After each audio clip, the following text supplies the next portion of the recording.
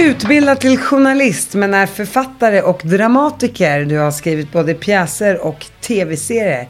Som din hobby så sjunger du lite grann. Välkommen hit Louise Boye av Gennes. Tack så mycket.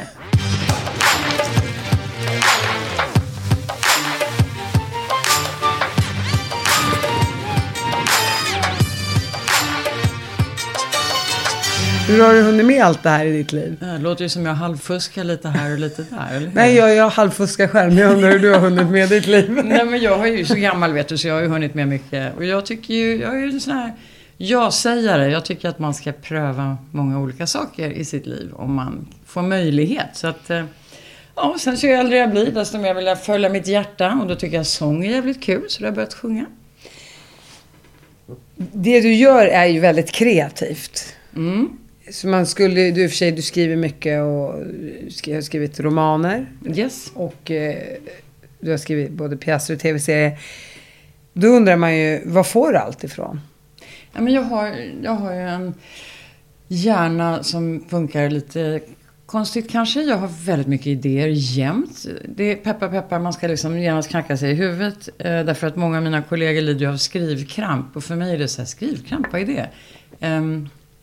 Jag har alltid massor med idéer och jag är en sån här människa som drömmer konstant när jag sover. Så att för mig när jag somnar då är det som liksom gå in i en lång film. Så att det bara händer grejer hela tiden. Jag har slutat att tråka ut min familj på morgnarna.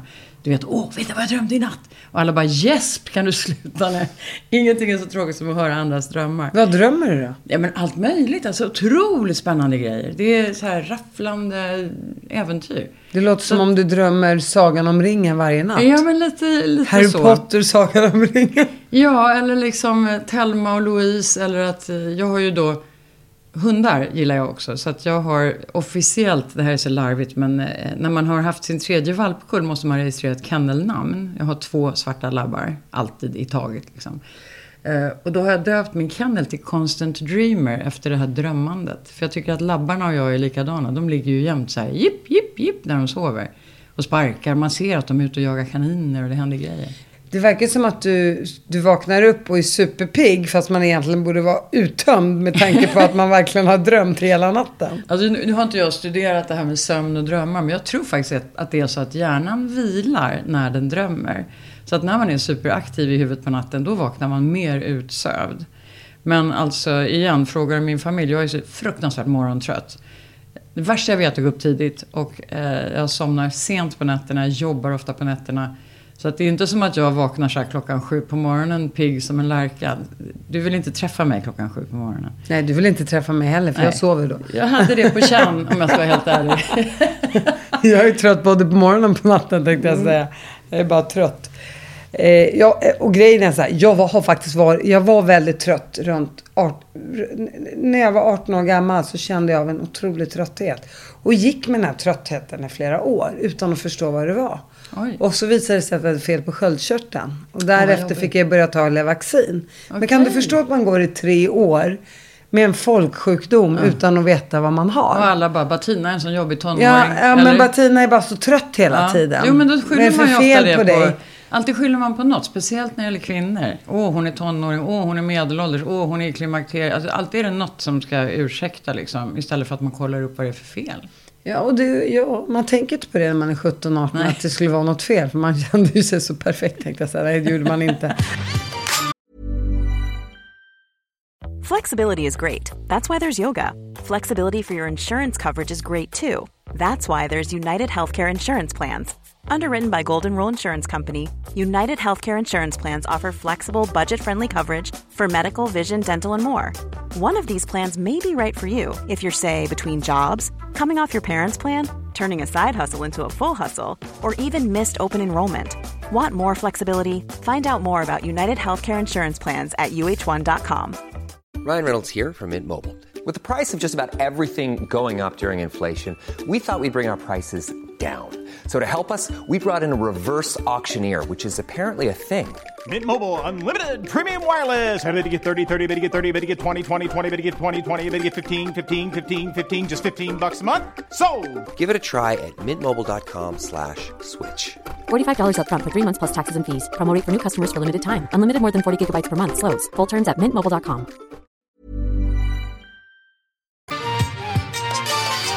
Tillbaka till din uppväxt, Louise. För du är ju ändå uppvuxen i Bromma. Det är ju liksom, vad kan man kalla en rik förort till Stockholm. Ja, du är uppvuxen med, ska vi säga, en guldsked i munnen, silversked, det kan man säga. Bronssked. Fast det var ju liksom, det här med Bromma var lite speciellt för mig. Därför att jag hade en ganska jobbig uppväxt, tycker jag själv när jag tittar tillbaka. Mina föräldrar var båda uppväxta på Östermalm. Och i väldigt traditionella familjer, alltså väldigt konservativ miljö. Och min mamma, som var ett av 4 syskon, hon valde att gå på Konstfack. Så att hon fick liksom en annan dimension i sitt liv också. Och så skulle mina föräldrar vara lite experimentella, så då flyttade de ut till Bromma. Men de parkerade liksom aldrig om sitt umgänge där ute, utan jag förväntades bygga mig en värld, trots att de hade fortfarande hela sitt umgänge inne i stan eller ute på landet eller var liksom så. Så att jag blev väldigt ensam i min miljö, även om jag växte upp i Södra Ängby, det är en väldigt privilegierad, trevlig miljö, men jag hade liksom inte det där naturliga som alla andra hade, att deras föräldrar umgicks med de andra familjerna. Vi gjorde inte det. Mina föräldrar gjorde inte det. Så det var Men barnen då? Jo, men jag hängde ju med barnen så gott jag kunde. Men eftersom mina föräldrar var så konservativa så fick inte jag vara med på fester när man, du vet, på den tiden hette det Ryska Posten, Sanning och Konka. Nej, fick inte jag komma på. Du fick inte hänga med de andra villabarnen helt enkelt? Jo, alltså när jag växte ju upp där. Så att, alltså när jag var liten och vi alla gick, du vet, när man gick på lågstadiet och så, då var det ju jättekul och oproblematiskt. Men när man började komma upp på mellanstadiet och de här festerna började, då var mina föräldrar väldigt stränga. Och det var ingen annans föräldrar som var. Så då hamnade jag utanför. Och jag tror att vuxna måste förstå att det är klart att man kan ha sina ideal. Men man måste ju också acceptera att barn måste få funka i en grupp. Det är fruktansvärt att bli utlyft. Jag kan titta idag, om man tittar sig omkring och tänker på att barn kan bli just specialbehandlade för att föräldrarna ställer vissa krav. Det kan vara religiösa krav, moraliska krav, whatever. Det är inte snällt. Man måste förstå behovet av gemenskapen. Var det så här med, du har ju en syster, var det likadant för henne? Ja, fast hon gick ju aldrig i skola där ute, utan hon gick i franska skolan in i stan. Så hon fick också ett umgänge in i stan, hon är 6 år äldre än jag. Så att jag var liksom the lone wolf där ute lite grann i min familj. Och vad hade dina föräldrar för förklaringar? Nej, de hade bara sin uppfattning om hur saker skulle gå till. Har du pratat med din mamma om det här? Oh ja, mycket. Och de förstod aldrig att det där var något konstigt. Liksom. Utan de tyckte så här gör vi i vår familj. Och alla deras vänner hade ju samma värderingar, men de var inte där. Men sen så fick jag ju börja på Lundsberg så småningom när jag var 14 år. Och det var ju min räddning. Då plötsligt hamnade jag med kompisar som hade samma typ av föräldrar som jag. Lika knäppa kunde vi ju liksom gotta oss i då. Fan vad min mamma jobbar, min är likadan. Alltså, och det är också skönt när man är ung. Och då är Lundsberg, det är en internatskola i Sverige, i Värmland. Exakt så. Och där hittade du dig själv så att säga. Ja. Och du fann dina likasinnade. Jajamensan, det hade jag jättekul. Där har jag liksom, mina bästa vänner är ju därifrån. Många av dem. Och man blir vänner för livet när man går där. Så det kan jag tänka mig. Om man lever med någon dygnet runt i ditt fall 5 års tid kanske. 4 års tid. Så såklart så man blir som syskon, man blir familj. Ja, men grejen med Lundsberg är att det känns ju som om det finns 2 parallella verkligheter här. Eller en riktig och en påhittad. Och den påhittade beskrivningen av Lundsberg, det är den man läser i tidningarna hela tiden. Det är bara, eller i böckerna, folk vill liksom utge sig för att de kan någonting om en värld som de inte vet någonting om. Att det skulle vara massor med penalism och det är för jäkligt och barnen mår dåligt och alltihopa. Det är den påhittade versionen. Den riktiga versionen är att det är ett fruktansvärt skönt kompishäng. Det är mycket idrott, det är mycket gemenskap. Man skapar fantastiska band till sina jämnåriga. Jag som själv är uppvuxen i Uppsala och har gått på ett vanligt gymnasium och ett vanligt högstadie kan faktiskt intyga om att det sker exakt lika mycket penalism och mobbning och grejer i vanliga kommunala skolor. Och min syster gick ju på Lundsberg när det var väldigt mycket, när de skulle lägga ner skolan för några år sedan. För att det var någon som hade bränt någon med något strykjärn. Och det var ju som hon också sa, det här är helt sjukt. Det här handlar om en person som redan har blivit avstängd. Ska flera hundra elever förlida för det här? Och då vet jag ju hur mycket skit som för sig kommer i vanliga skolor. Ja. Men de har ju ögonen på sig. Jo. Och det ska man ju också tillägga att på Lundsberg går ju inte bara internatelever. Det går ju också... Absolut. Barn som bor i närheten som även går på den skolan. Så det är inte bara ett internat. Jag kan ju tycka egentligen att alla skolor ska ha ögonen på sig. Absolut. På det sättet så blir det också så bakvänt. Därför att Lundsbergseleverna blir ju extra privilegierade därför att de har ögonen på sig från Skolverket. Medan väldigt många, som du säger, vanliga skolor eller vad man ska kalla det för. Liksom, där tror jag att det förekommer enormt mycket mobbing och hemska grejer, men de har inte ögonen på sig, så de stackars eleverna får aldrig någon hjälp. Så det är också orättvist. Åt andra hållet, så att säga. Ja, men jag förstår det. Det är mycket som är orättvist, skulle jag vilja säga. Vi skulle kunna göra 20 poddar om orättvisor här i världen. Ja. Men du växte upp i Lundsberg och sen kommer du in på journalistutbildningen. Sen åkte jag iväg till USA och började plugga. Jag gick på college på östkusten på Wellesley College. En gammal trevlig flickskola, eller ett flickcollege, fast man umgås väldigt mycket med killarna på skolan runt omkring. Så dina föräldrar hade verkligen pengar, så att säga? Ja, det hade de. Tillräckligt mycket pengar. Och vad jobbade de med? Min pappa hade ett boktryckeri. Vi var inte stenrika på något vis, men de prioriterade verkligen utbildning. Du bara, vi var inte stenrika, men vi var rika. Nej, fast det här idag, vet du vad? Det där tycker jag är så viktigt att understryka. Därför att alltså jag är uppvuxen i en familj där man aldrig fick välja glassen från den högsta raden på GB-listan. För det var bortskämt. Utan man fick börja välja på rad nummer 2. Så jag hade inte ätit en storstrut förrän jag blev myndig, om du fattar. Ja, men jag förstår precis. Det är som när jag träffade Aje. Man tittar på menyn och så tänkte jag tar det som är gott. Du får absolut inte ta det dyraste. Jag måste väl få ta det jag gillar. Nej, så det är lite same but different. Idag när förmögenheter kan vara så gigantiska, då är det faktiskt så att mina föräldrar hade pengar nog att sätta mig på en utländsk skola. Och det är naturligtvis att man är jävligt privilegierad. Men det var inte så att vi hade en förmögenhet i klass med det vi talar om idag. När man pratar pengar. Utan det var väldigt... jag fick aldrig ha jeans. Alltså det var... Nu låter det som jag ska hålla på och snacka om att vad det var synd om mig. Det var det inte. Jag vill bara säga att jag fick inte allt jag pekade på något sätt. Och utbildning var det viktiga. Så att jag åkte iväg till USA i alla fall. Fantastiskt roligt. Gick på college. Kom hem. Åkte tillbaka till graduate school. Det var då jag läste journalistik. Så att jag är utbildad i Amerika. Jag gick på Berkeley. För min master då. Men jag tänker ändå att din uppväxt var ju ändå rätt bra. Absolut. Okej, du fick inte köra sanning och konka liksom hos grannarna. Men alltså, du fattar. Jag försöker bara, vad ska jag säga, modifiera det här så att man inte någonsin, det tror jag inte du gör för 5 öre. Men livet är ju aldrig enkelt. Det är ju alltid komplicerat hur man än vänder och vrider på det. Ja, och så jämför man sig alltid med sin egen bubbla. Man jämför sig inte med någon annan. Det är ungefär som när jag säger... Ät upp maten, tänk på barnen i Afrika. Men man kanske tänker på det som händer runt omkring. Man tänker inte på vad som händer 500 mil härifrån. Men man får tänka på båda samtidigt. Jo, absolut. Det håller jag med om. Det absolut. Det tycker jag också. Men jag bara säger hur barn tänker. Exakt. Det är som mina barn säger. Men om jag säger då till exempel till min dotter. Men tycker du är så bortskämd och så här hade jag det. Hon bara, men du kan inte ens jämföra mig med dig. Men det kan du inte. Nej, alltså, det är det jag menar. För ni hade ju olika förutsättningar. Ja.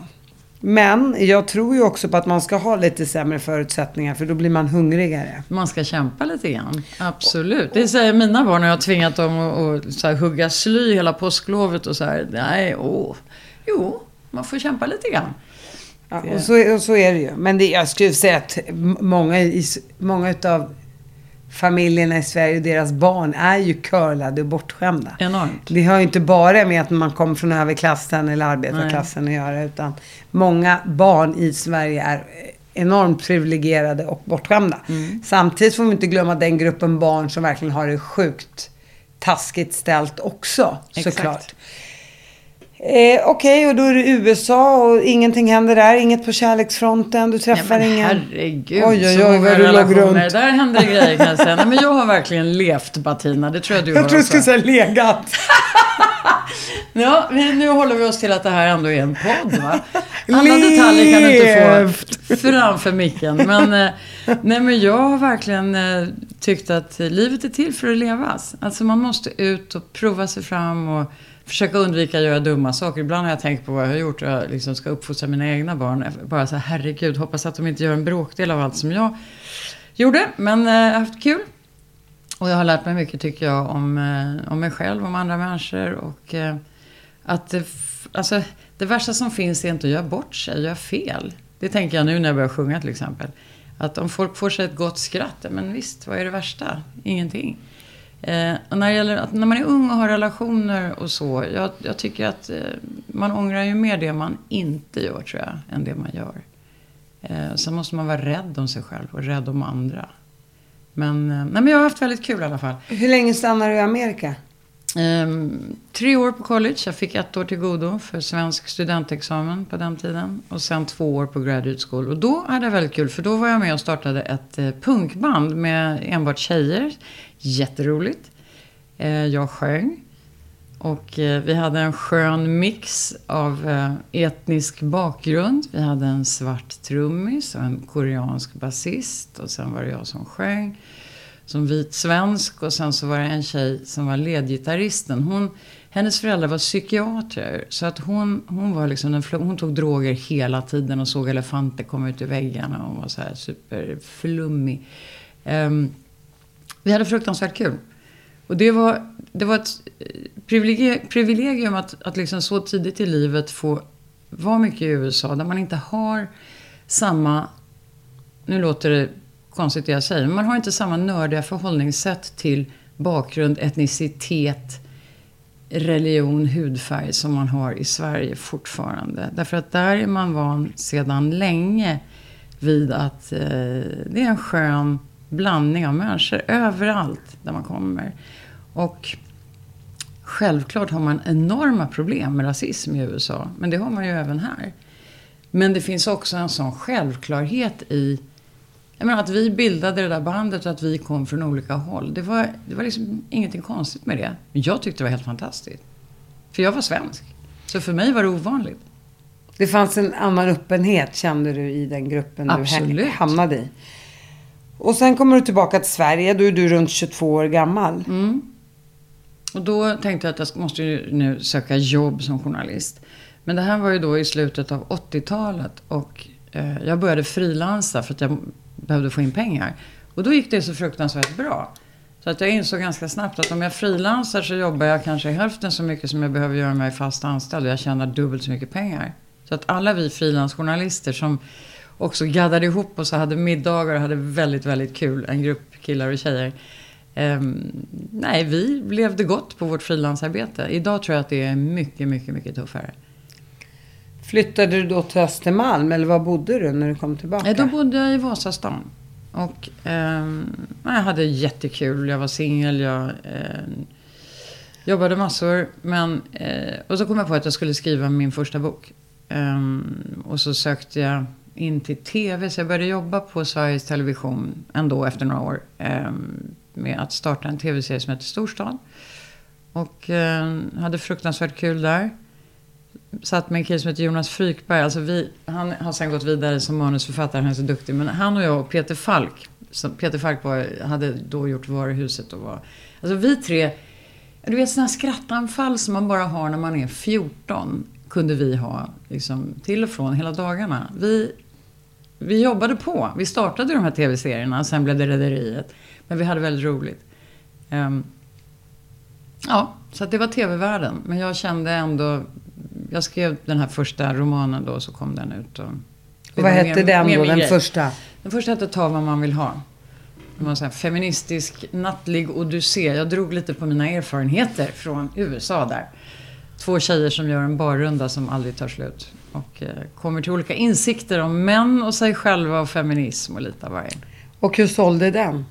Jag sålde bra. Det blev ett himla hallå om den där. Därför att det var fortfarande på den tiden ovanligt att man skrev om unga tjejer som tog för sig. Det var därför den hette Ta vad man vill ha. Alltså med en sorts dubbelskämt kring man. Det som män normalt vill ha. Att tjejer också kan ta för sig. Du har ju skrivit 12 böcker. Men man skulle väl ändå kunna säga att den som du fick ett genombrott med var Stjärnor utan svindel. Ja. Och den kom ut 96. Den kom 96. Berätta om den. Ja, men vad som hände under mellantiden var ju att jag började skriva böcker, träffade en kille, gifte mig. Och i den vevan, precis innan vi hade hunnit gifta oss, så var jag inbjuden till ett tv-program i Café Norrköping som, jag tror att det var Lill-Marit och Anna-Lena Brundin, Lill-Marit Bugge och Anna-Lena Brundin som hade ett program. Och sen så hade de någonting som de kallade för Feministhörnan. Och där satt Mian Lodalen, Nina Lekander, Jenny Morelli tror jag det var, om jag säger rätt nu, och jag. Och pratade om feminism i 10 minuter. Och alltså hela Sverige, alla var så upprörda. Och det roliga var att den enda av oss som hade långt hår var Mian Lodalen, som idag är alltså kanske en av Sveriges mest kända lesbiska feminister. Hon hade långt hår, alla vi andra var kortklippta. Och då var det bland annat en man som skrev in till tv så här: jag blir så förbannad när jag ser de här lesbiska kortklippta feministerna. Det finns bara en riktig kvinna i gruppen och det är hon med långt hår. Och hon var ju den enda som var flata då. Hur som helst, vi träffades där och ja, sen gifte jag mig. Men Mian och jag hade liksom fått upp ögonen för varandra på något sätt. Så att, från det tv-programmet? Ja. Alltså det här var ju vi satt med i 8 veckor eller något sånt där, en gång i veckan. Så att vi hann ju umgås och lära känna varandra. Och vi bussades upp och ner till Norrköping, det var helt galet, på kvällarna liksom. Och då satt ni i bussen också på tillbakavägen? Absolut, tåg och buss och allt vad det var. Vi 4 hade väldigt kul, men Mian och jag lärde känna varandra och gillade varandra. Så att sen var Mian och hennes flickvän med på mitt första bröllop. De ordnade bland annat en galen möhippa. Vi kan ju inte ta allting här nu i podden. Men vi hade roligt. Och sen gick det som det gick. Det här äktenskapet varade inte så länge. Hur länge var det då? Ja, 2 år tror jag det var. Eller något sånt. Och du hade fortfarande kontakt med Mian? Ja, fast då bodde min man och jag i Los Angeles. För han pluggade så att vi var inte hemma. Men sen när jag kom hem då... och visste att jag måste skilja mig. Alltså det här går inte. Så att, jag får panik. Ja, det blev så. Så att Mian och jag blev tillsammans. Och det är klart. Men vadå, vi blev bara tillsammans? Eller vad nej, hände? men vi började ju liksom umgås. Och sen så... Hade hon sin tjej då? Nej, det var slut. Det var slut. Och jag var skild då. Det var liksom, ja. Och du men jag hade ju aldrig varit tillsammans med en tjej. Jag hade aldrig varit förälskad i en tjej hela mitt liv. Så det var en jättekonstig grej. Ja, men tänkte du på Mian medan du var gift i LA? Fanns hon i bakhuvudet? Ja, det gjorde hon. Fast inte som relation. Utan mer som en... Någonting outforskat. Ja, precis. Snarare så. Jag har alltid haft väldigt mycket tjejkompisar. Så att hon stack liksom inte ut på det sättet från början. Utan det växte fram sen. Men det var ju jättekonstigt. Du blev kär i människan. Ja, jag vet att det låter så pretto. Men jag brukar ju hota min nuvarande man med att det har hänt en gång. Passa dig. Det kan hända igen. För jag blev kär i människan. Nej men alltså, det har... jag tror att det här med... Men när kände du, fasen jag är kär i henne? Ja du, jag tror att vi blev nog förälskade i varandra. Det här var en höst när jag var tillbaka i Stockholm. Vi började umgås mer och mer och mer.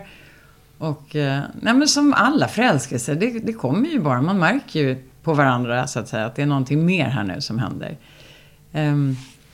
Men det var ju extra konstigt för mig eftersom jag aldrig någonsin hade varit förälskad i en tjej. Så det blir väldigt udda. Och vad sa dina konservativa föräldrar undrar jag?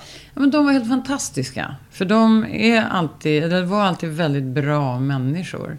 Tänkte de så här, hon kanske borde ha fått lekt sanning och konka trots allt. Eller hur? Tänk om vi hade låtit henne leka ryska posten, då hade det här aldrig hänt.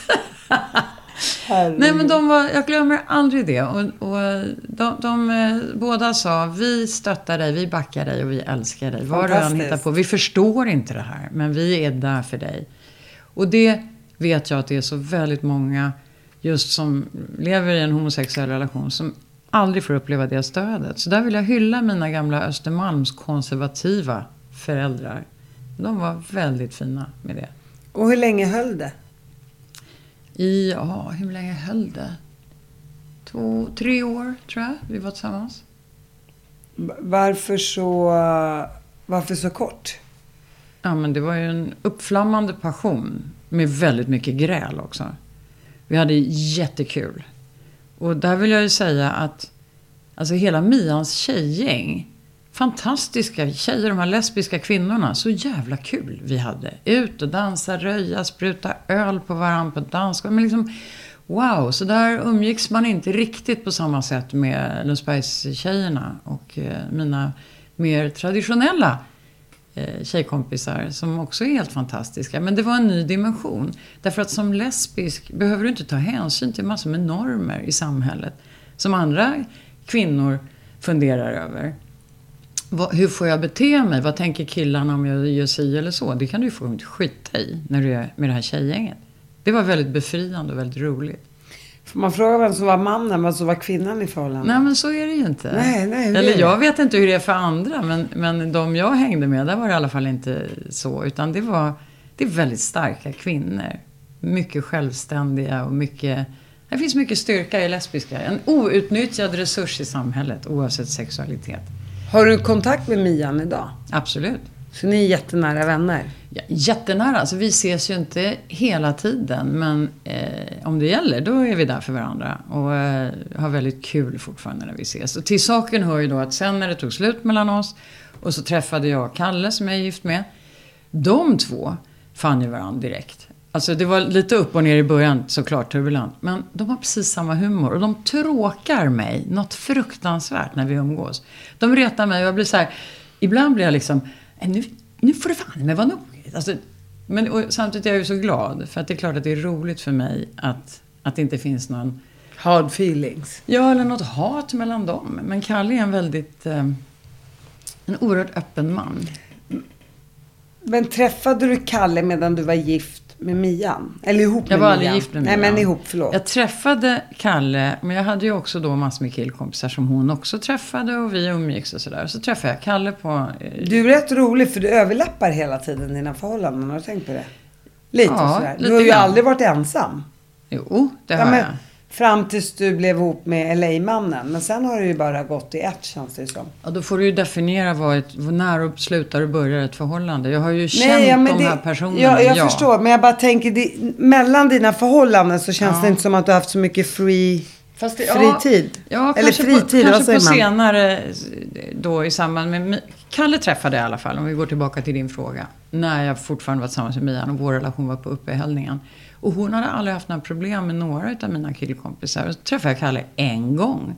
Det fanns ju inte en vibb mellan oss än. Och Mian bara sa direkt, nej, honom vill inte jag att du umgås med. Och det var så intressant att hon fick den här känslan innan jag fick den känslan. Så att då kunde jag ju inte hänga med honom. Så att, och sen tog det slut. Så vi lärde känna varandra på telefon, han och jag. När jag satt och bölade över Mian. Jag satt ner på Kanarien hos mina föräldrar och grät med en tjejkompis. Och då pratade han och jag i telefon. Men det är ett ganska bra sätt att lära känna någon. Men han blev ju kär i första ögonkastet och det kände ju Mian av såklart. Ja, någonting hände ju där som hon plockade upp. Och det hade hon ju rätt i. Men det spelade ju ingen roll för vår relation var ju redan på uppehällningen i alla fall. Allt var Mians fel ändå.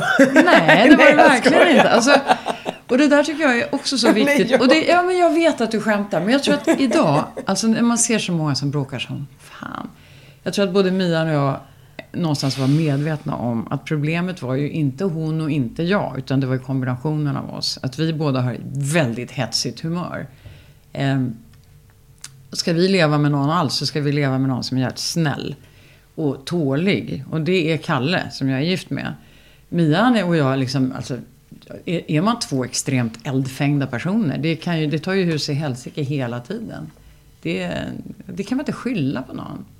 Nej, alla är olika och takes two to tango. Takes two to tango, så är det. Kommer du ihåg när du och jag träffades första gången? Ja. Vi kan komma tillbaka till det. Ja, absolut. Vi träffades väl i Falsterbo. Ja, absolut. Vi kommer tillbaka till det.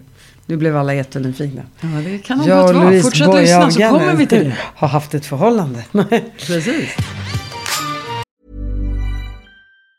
Mom deserves the best, and there's no better place to shop for Mother's Day than Whole Foods Market. They're your destination for unbeatable savings, from premium gifts to show-stopping flowers and irresistible desserts. Start by saving 33% with Prime on all body care and candles. Then get a 15-stem bunch of tulips for just $9.99 each with Prime. Round out Mom's menu with festive rosé, irresistible berry chantilly cake, and more special treats. Come celebrate Mother's Day at Whole Foods Market. When you're ready to pop the question, the last thing you want to do is second-guess the ring. At BlueNile.com, you can design a one-of-a-kind ring with the ease and convenience of shopping online. Choose your diamond and setting. When you find the one, you'll get it delivered right to your door. Go to BlueNile.com and use promo code LISTEN to get $50 off your purchase of $500 or more. That's code LISTEN at BlueNile.com for $50 off your purchase.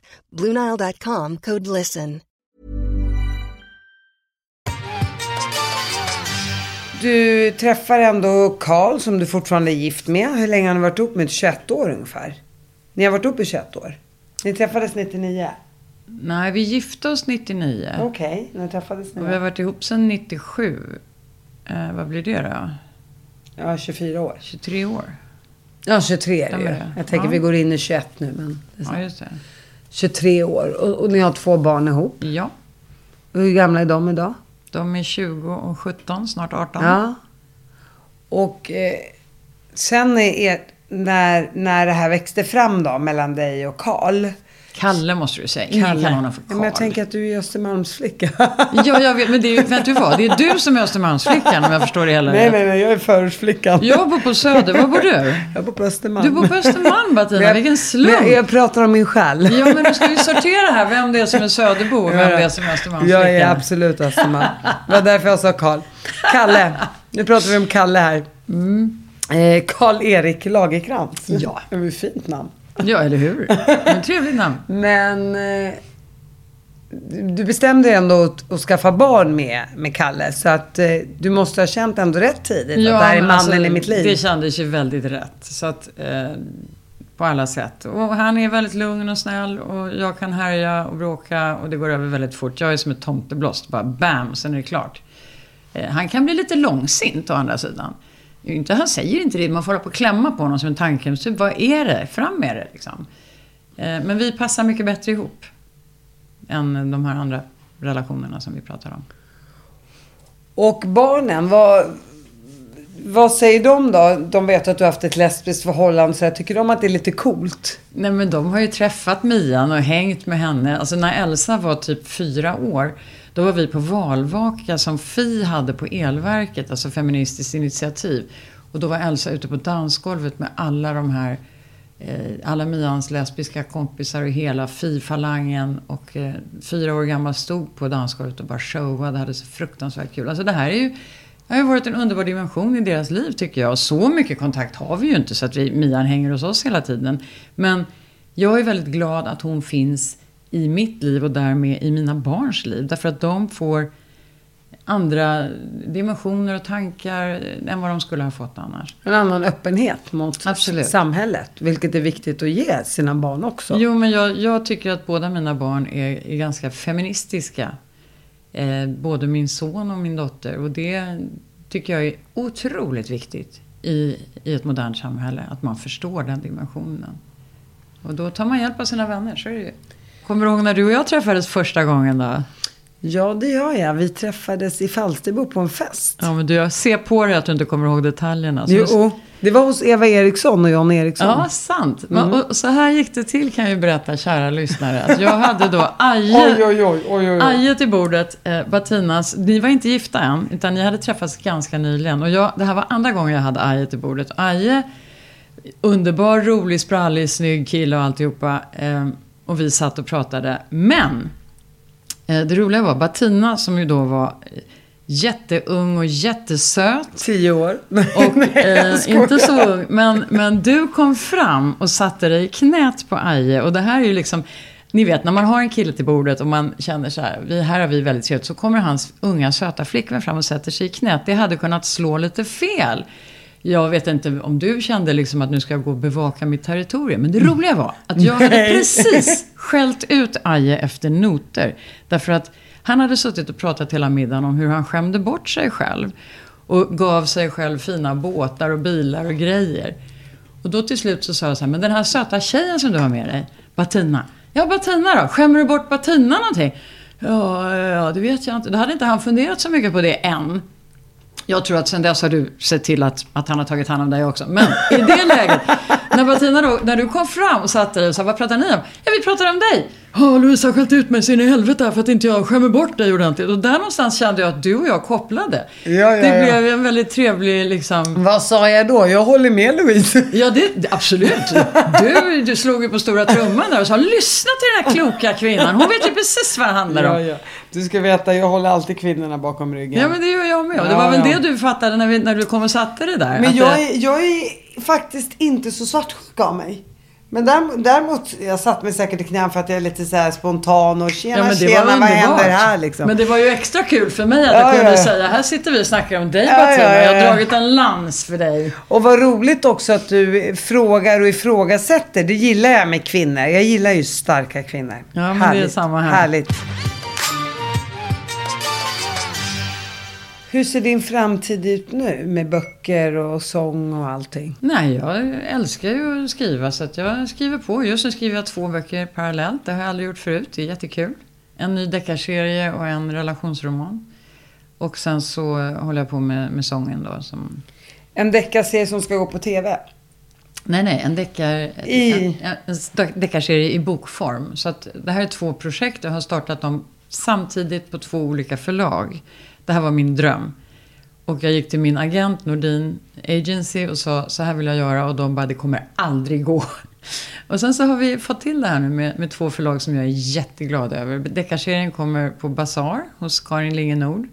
Och relationsromanen kommer på Norstedts. Så att jag är otroligt nöjd med min arbetssituation. Och hur kan du slå bort det ena när du skriver om det andra, tänker jag då? Ja, men det har också varit så kul. Du hör ju att jag är väldigt road av vänner och vänskap. Jag tycker det är superviktigt. Och jag har fått den här frågan förut. Och då känner jag att jag har skrivit på båda böckerna varje dag.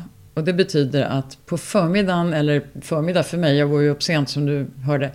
Så att de första 3 timmarna av min arbetstid då, så har jag jobbat på det ena projektet. Och sen tar jag paus, käkar lunch och sen skriver jag på det andra. Och då är det som att umgås med 2 olika vänner. Alltså tänk dig att du käkar lunch med en kompis och middag med en annan. Du pratar om lite olika grejer. Men det är fortfarande 2 människor som du tycker väldigt mycket om. Men alla relationer är olika och alla böcker är olika. Så att för mig är det fantastiskt kul. Jag dyker på huvudet in i den ena världen och så kommer jag upp därifrån och dyker in i den andra. Var får du allt ifrån? Men jag sa ju det i början. Vad får du all inspiration förutom drömmarna då? Det är bara drömmar. Men det är inte drömmar. Alltså jag har bara en vild fantasi. Ja, men jag kanske ska komplettera bilden då med att säga att när jag sitter så här hos dig. Nu har du sett att jag har mascara på mig och jag har ju satt på mig vanliga kläder och smycken och så här. Jag ser ut som en normal person. Men min vardag, jag går ju runt helt ensam i träningsoverall. Umgås inte med någon på hela dagarna utom hundarna, kaffebryggaren, datorn. Alltså jag har ett extremt stillsamt liv. Därför måste jag träna mycket, det älskar jag. Men i övrigt liksom, någonstans måste ju mina tankar och min energi ta vägen. Och då kanaliserar jag ju ut den i böckerna. Sen tycker jag att det är superkul att umgås med folk. Jag är väldigt social. Men dagtid, jag har inget kontor, jag har inga kollegor, ingenting. Så här är det ju för författare. Ja, det är därför jag undrar var all inspiration kommer ifrån. Ja, men herregud, det rör sig ju i huvudet på oss alla. Det är ju ingen som bara sitter och tittar och tänker grå vägg. Utan liksom alla idéer, de måste ju ner någonstans. Och mina kommer då ner i bokform. Men går du runt då med hunden och tänker så här, Nej, nu ska jag skriva någonting här. Nu står jag i den här parken. Och den där våningen där högst uppe ser som ett litet spökrum. Och så börjar vi där. Och så börjar fantasierna flöda. Absolut. Det är så du kör lite. Men du vet, jag kan inte gå kanske förbi... borde bli författare, hörde du det? Men du är ju så kreativ själv. Du är väl i full sving med det, trodde jag. Nej. Verkligen inte. Nej, men vet, jag kan inte gå förbi ett vattendrag utan att tänka att det kommer ett lik flytande. Så ungefär. Det är du, Camilla Läckberg. Nej, men så har det alltid varit för mig. Och jag berättade det här för många år sedan. Var ute och gick med min kompis och kollega Carl Hamilton. Och vi promenerade på Söder Mälarstrand. Och så sa jag så här, tänk inte du varje gång du tittar ner så här i vattnet att det kommer ett lik. Och Carl bara, alltså Louise, det är något fel på dig. Hur kan du ha den liksom, impulsen att det ska komma ett lik? Ja, men varför inte? Någonting händer ju förr eller senare. Ja, men då måste man ju också kunna få inspiration från tidigare filmer eller serier man har sett eller polisrapporter man har läst och så vidare. Ja. Men det är ändå häftigt. Och jag menar, du har ju sålt väldigt bra. Alla dina böcker har vi sålt väldigt, väldigt bra. Ja, jag är nöjd och glad. Du är nöjd och glad. Och men det roliga nu är väl att den senaste trilogin som heter Motståndstrilogin, den har ju då blivit såld till väldigt många länder utanför Sverige. Och det är nytt för mig och väldigt kul. Så att det är många svenska författare som har lyckats sälja utomlands. Ja, det finns ett intresse för svensk litteratur. Och vet du, jag tror att nyckeln till det är att vi är så jämställda och feministiska som vi är i Sverige. Det här tycker man fortfarande är otroligt intressant. Alltså om man går tillbaka till Stig Larsson och Millennium-trilogin. Lisbeth Salander, vilken skön karaktär. Och utanför Sverige så kan man liksom inte i vissa länder föreställa sig att kvinnor kan bete sig på det sättet. Du hör att jag är inne på en röd tråd där hela tiden. Med vad kvinnor får och inte får göra och kan göra. Vi ska vara så stolta som svenskar för det starka kvinnoideal vi har. Och det bryter igenom i litteraturen och det älskar världen runt omkring oss. Ja, men alla älskar en Pippi Långstrump. Absolut, det börjar ju där. Faktiskt. Och Astrid Lindgren hade väl plockat upp en hel del av sin inspiration från Ester Blenda Nordström. Fatima Bremer har ju skrivit den här Ett jävla solsken. Har du läst den? Fantastisk. Så att det här kvinnoidealet, det är gammalt i Sverige. Eller ideal ska man inte säga att det alltid har varit. Men att det har fått finnas sådana kvinnor. Och det ska vi verkligen förvalta, ta hand om. För våra döttrars skull och för litteraturens skull och allting. 2008 så gick du ut med att du hade fått en sexnovell av en ledamot i Svenska Akademin. Ja. Berätta om den. Alltså händelsen. 2008 var det eller inte. 2018. Jag skulle bara se om du hängde med. Jag hängde 10 med. år hit eller dit. Alltså, man kan aldrig slappna av med Bettina, va? Hon är så nördigt på hela tiden. Nej, men det stämmer. Jag som ändå är siffermänniska också. Det gick lite åt skogen, men okej. Ja, nej men så här. Jag fick för många år sedan, 25 år sedan eller vad det var. Så satt jag på ett flygplan med Kalle. Det kan ju inte vara 25 år sedan då. Ni har varit uppe i 23. Ja, men då är det så att det är 20 år sedan då. Så flyger vi hem. Det var i alla fall innan vi hade barn. Och då vi hamnar på planet bredvid en akademiledamot. Och han och jag börjar prata och jag tycker det här är jättekul. Det är klart som relativt ny författare träffa någon från Svenska Akademin. Och han vill byta adress för att vi ska skicka böcker. Vi pratar enbart om litteratur hela flyget. Jätteroligt. Och sen skickar då jag en bok till honom. Och då skickar han tillbaka en bok och en sexnovell. Och den har han skrivit i du-form till mig. Och den är så jävla äcklig. Och vem är den här ledamoten? Nej, men jag har inte gått ut med hans namn. Nej, okej, det har du inte. Och du vill inte göra det nu heller? Jag har gett hans namn till tidningarna. Men ingen har vågat gå ut med det. Och det tycker jag är urmässigt. Jag har ju novellen och boken. Och vem är det då? Ja, du hör ju. Och då ska jag säga varför jag inte säger hans namn. Det är därför att min advokat sa... Nej, jag hör inte. Du kan ju gå ut med det om du vill. Men då får du förvänta dig att det kan bli... att du får hantera en massa juridiskt tjafs kring det. Och då avstår jag från det. Jag struntar i det. Men Aftonbladet var ju så här nära att publicera hans namn. För där var en journalist som läste novellen. Och det var en ung kille. Och han var så äcklad. Och han sa, det här är inte klokt. Så de gjorde ett stort tv-inslag på det och en artikel. Men sen så backade de. Då ringde ansvarig utgivare mig kvällen före och sa, vi har ångrat oss, vi går inte ut med hans namn. Nej. Jag kan ju tycka att man Men kunde skrev han under med sitt namn på novellen? Absolut, alltså allt brevet. Han har ju skrivit och bett om ursäkt efteråt. Efter den här Aftonbladet-intervjun också. Så skrev han och bad om ursäkt och sa: oj, jag förstod inte att du tog så illa upp. Nej. Sen satt han och tafsade på mig också på en premiär på Dramaten. Men strunt samma. Det där... Jag har fått lite skit för att jag har berättat om det där. Därför att man ansåg liksom, jaha, varför kommer du att berätta det nu så här många år senare? Och då vill jag bara påminna om att MeToo fanns inte för 20 år sedan. Det var ett helt annat klimat. Då kanske man tänkte, jaha, det här... Skulle jag gå ut och säga något skulle folk tycka att jag var dum i huvudet ungefär? Nej, men alltså, på den tiden så var det mycket mer den där jargongen, du vet, har du ingen humor som tjej så fort någon gjorde någon typ av övergrepp. Idag kan jag tycka, det är klart att det är de aktuella händelserna som ska först upp på dagordningen. Men det är inte fel att påminna om att det här är en gammal tradition av beteenden. Och Svenska Akademin har mycket att stå till svars för genom tiderna. Så att jag bara fogar in den där pusselbiten. Om det är någon tidning eller tv-kanal som i framtiden är intresserad av att jag ska plocka fram materialet, så har jag det tillgängligt hemma. Det är bara att höra av sig. Så du vill gärna släppa namnet? Så om man tycker att det är relevant så finns underlaget. Men lever den här personen idag? Ja, nu vill jag inte gå in på mer detaljer. Utan nu har jag sagt ungefär det jag har att säga om det här. Jag har en pusselbit i historien om Svenska Akademin. Är någon intresserad så är det bara att banka på dörren. Mm. Men jag bankar nu då. Ja, men... jag skojar bara. Vi släppte precis en cover by Like You for Christmas där Alvin ska till att stödja sjuksköterskorna som jobbar så intensivt och mycket med alla coronapatienter i Sverige. Berätta om den då. Jo, men jag har spelat och sjungit på ett antal av mina releasefester. Jag tror att du har varit bjuden. Har du varit där? Ja, absolut. Jag var på Operakällan. På Café Opera? Ja, där kom du. Okej. Ja, men det var ju den första och sämsta gången. Sen har vi jobbat upp oss. Du har blivit bättre på att sjunga. Jo, men jag går ju och sångtränar. Så att då så har vi kört på massa olika ställen. Fotografiska, Josefina, NK Bokhandel. Och för 1 år sedan före jul så sjöng jag i NK Bokhandel en massa jullåtar tillsammans med 4 fantastiska musiker. Och då var det många som faktiskt kom fram och sa: ni måste göra en skiva.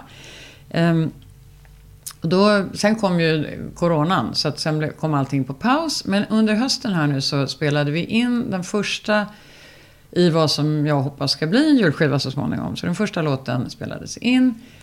Jocke Dominik som då är liksom... vad heter det? Överkucku musikalist. Han har då arrat och fixade fram ett storband på 16 personer som har lagt ljudmattan och sådär.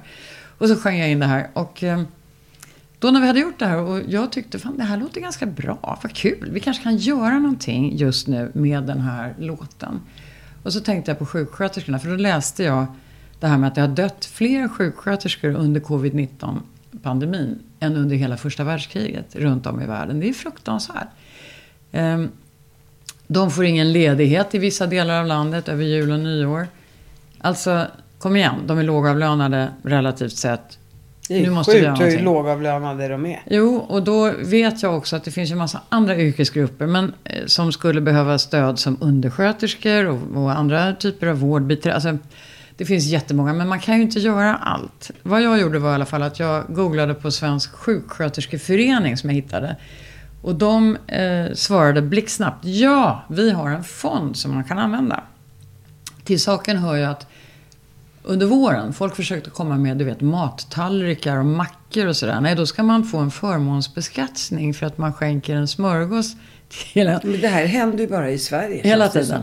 Men den här sjuksköterskeföreningen, de har en befintlig fond. Så att alla pengar som man skänker till det här är skattefria för sjuksköterskorna. Och det blir ingen social avgift för givaren. Så det här är så här bingo. Så och vilka sjuksköterskor får hjälpen? Jo, och det är det som är grejen, för det var jag väldigt noga med. Det finns 120 000 sjuksköterskor i Sverige. 55 000 är med i den här föreningen. Men alla får söka. Och när jag då gick och sa så här: jag är beredd att skänka 10 000 som en liten grundplåt. Det är inte så mycket pengar, men det är alltid något. Då sa de: wow, Vi har just tagit, när vi fick höra om din idé, Louise, då har vi tagit ett styrelsebeslut. Så vi skänker hela årets avkastning enbart till covid-19-sjuksköterskorna. Då är det 90 000 till. Bam! Vi började med den här insamlingen för en vecka sedan. Och efter en vecka har vi nu fått ihop 250 000. Jag är jättestolt. Det här är en fantastisk grundplåt. Vi behöver mer. Så alla som lyssnar, skänk. Vad som kommer hända sen är att pengarna, alla sjuksköterskor som har jobbat med covid-19 kan söka stipendier. Och det ska gå till rekreation. Det är ju väldigt brett, det hör ju du och jag också, att det kan vara precis vad som helst. Man skriver in så här: hej, jag heter Bettina eller Louise och jag är sjuksköterska och jag är utmattad och jag skulle vilja gå och få massage, åka skidor med min familj, jag skulle vilja hälsa på min syster, jag skulle vilja ligga i en hängmatta i 4 dagar, hjälp mig. Och så söker man pengar och så delas de här pengarna ut i mars. Och jag vill att du ska säga Swish-numret, Bettina. Ja, nej, jag får chansen att prata. Jag vet att jag är omöjlig. Avbryt mig för Guds skull. Swish-numret är 123 17 17 057. Och då stödjer ni alla våra fantastiska sjuksköterskor som till och med offrar sina liv för våra svenska medborgare. Precis så. Det är alla sjuksköterskor som jobbar med covid-19 kommer att kunna söka pengar från den här fonden. Och återigen, Swish-numret är 123 17 17 057. Jag ska själv stödja.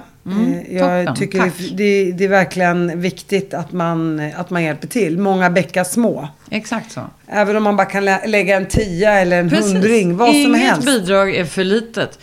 Eller för stort, som jag säger till mina mer förmögna kompisar som jag har tjatat på. Och jag är så förbluffad. Jag måste ändå säga igen, Bettina, att på en vecka har vi fått in 250 000. Och det är väldigt många nära och kära kompisar till mig som jag har terroriserat och som har langat pengar. Och jag tycker det är så fint. Men 10 kronor, 50 kronor, 100 kronor, det man kan. Tänk på att de här personerna gör mer än någon annan just nu för oss alla. Oss vanliga medborgare.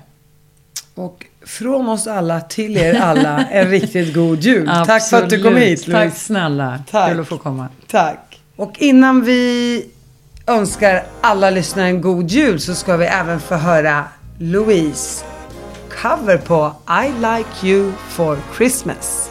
Varsågod, Louise Boye av Jennes! I'd like you for Christmas. Please make my wish come true. 'Cause I trim trees and deck the hallways. If I knew you'd be mine for always, I won't be blue on Christmas. If old Saint Nick comes through and he remembers that I like you for Christmas, New Year's, Easter too. He'd like you for Christmas. Please make my wish come true. 'Cause she trimmed trees and decked the hallways. If she knew you'd be hers for always, I won't be blue on Christmas.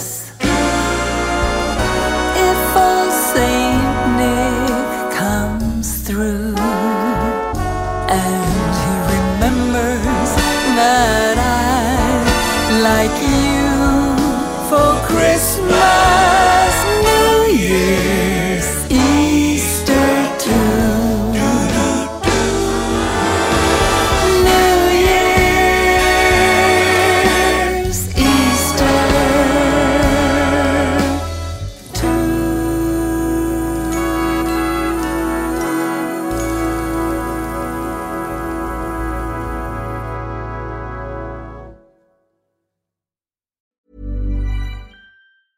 A lot can happen in 3 years, like a chatbot may be your new best friend. But what won't change? Needing health insurance. United Healthcare Tri-Term Medical Plans, underwritten by Golden Rule Insurance Company, offer flexible, budget-friendly coverage that lasts nearly 3 years in some states. Learn more at uh1.com.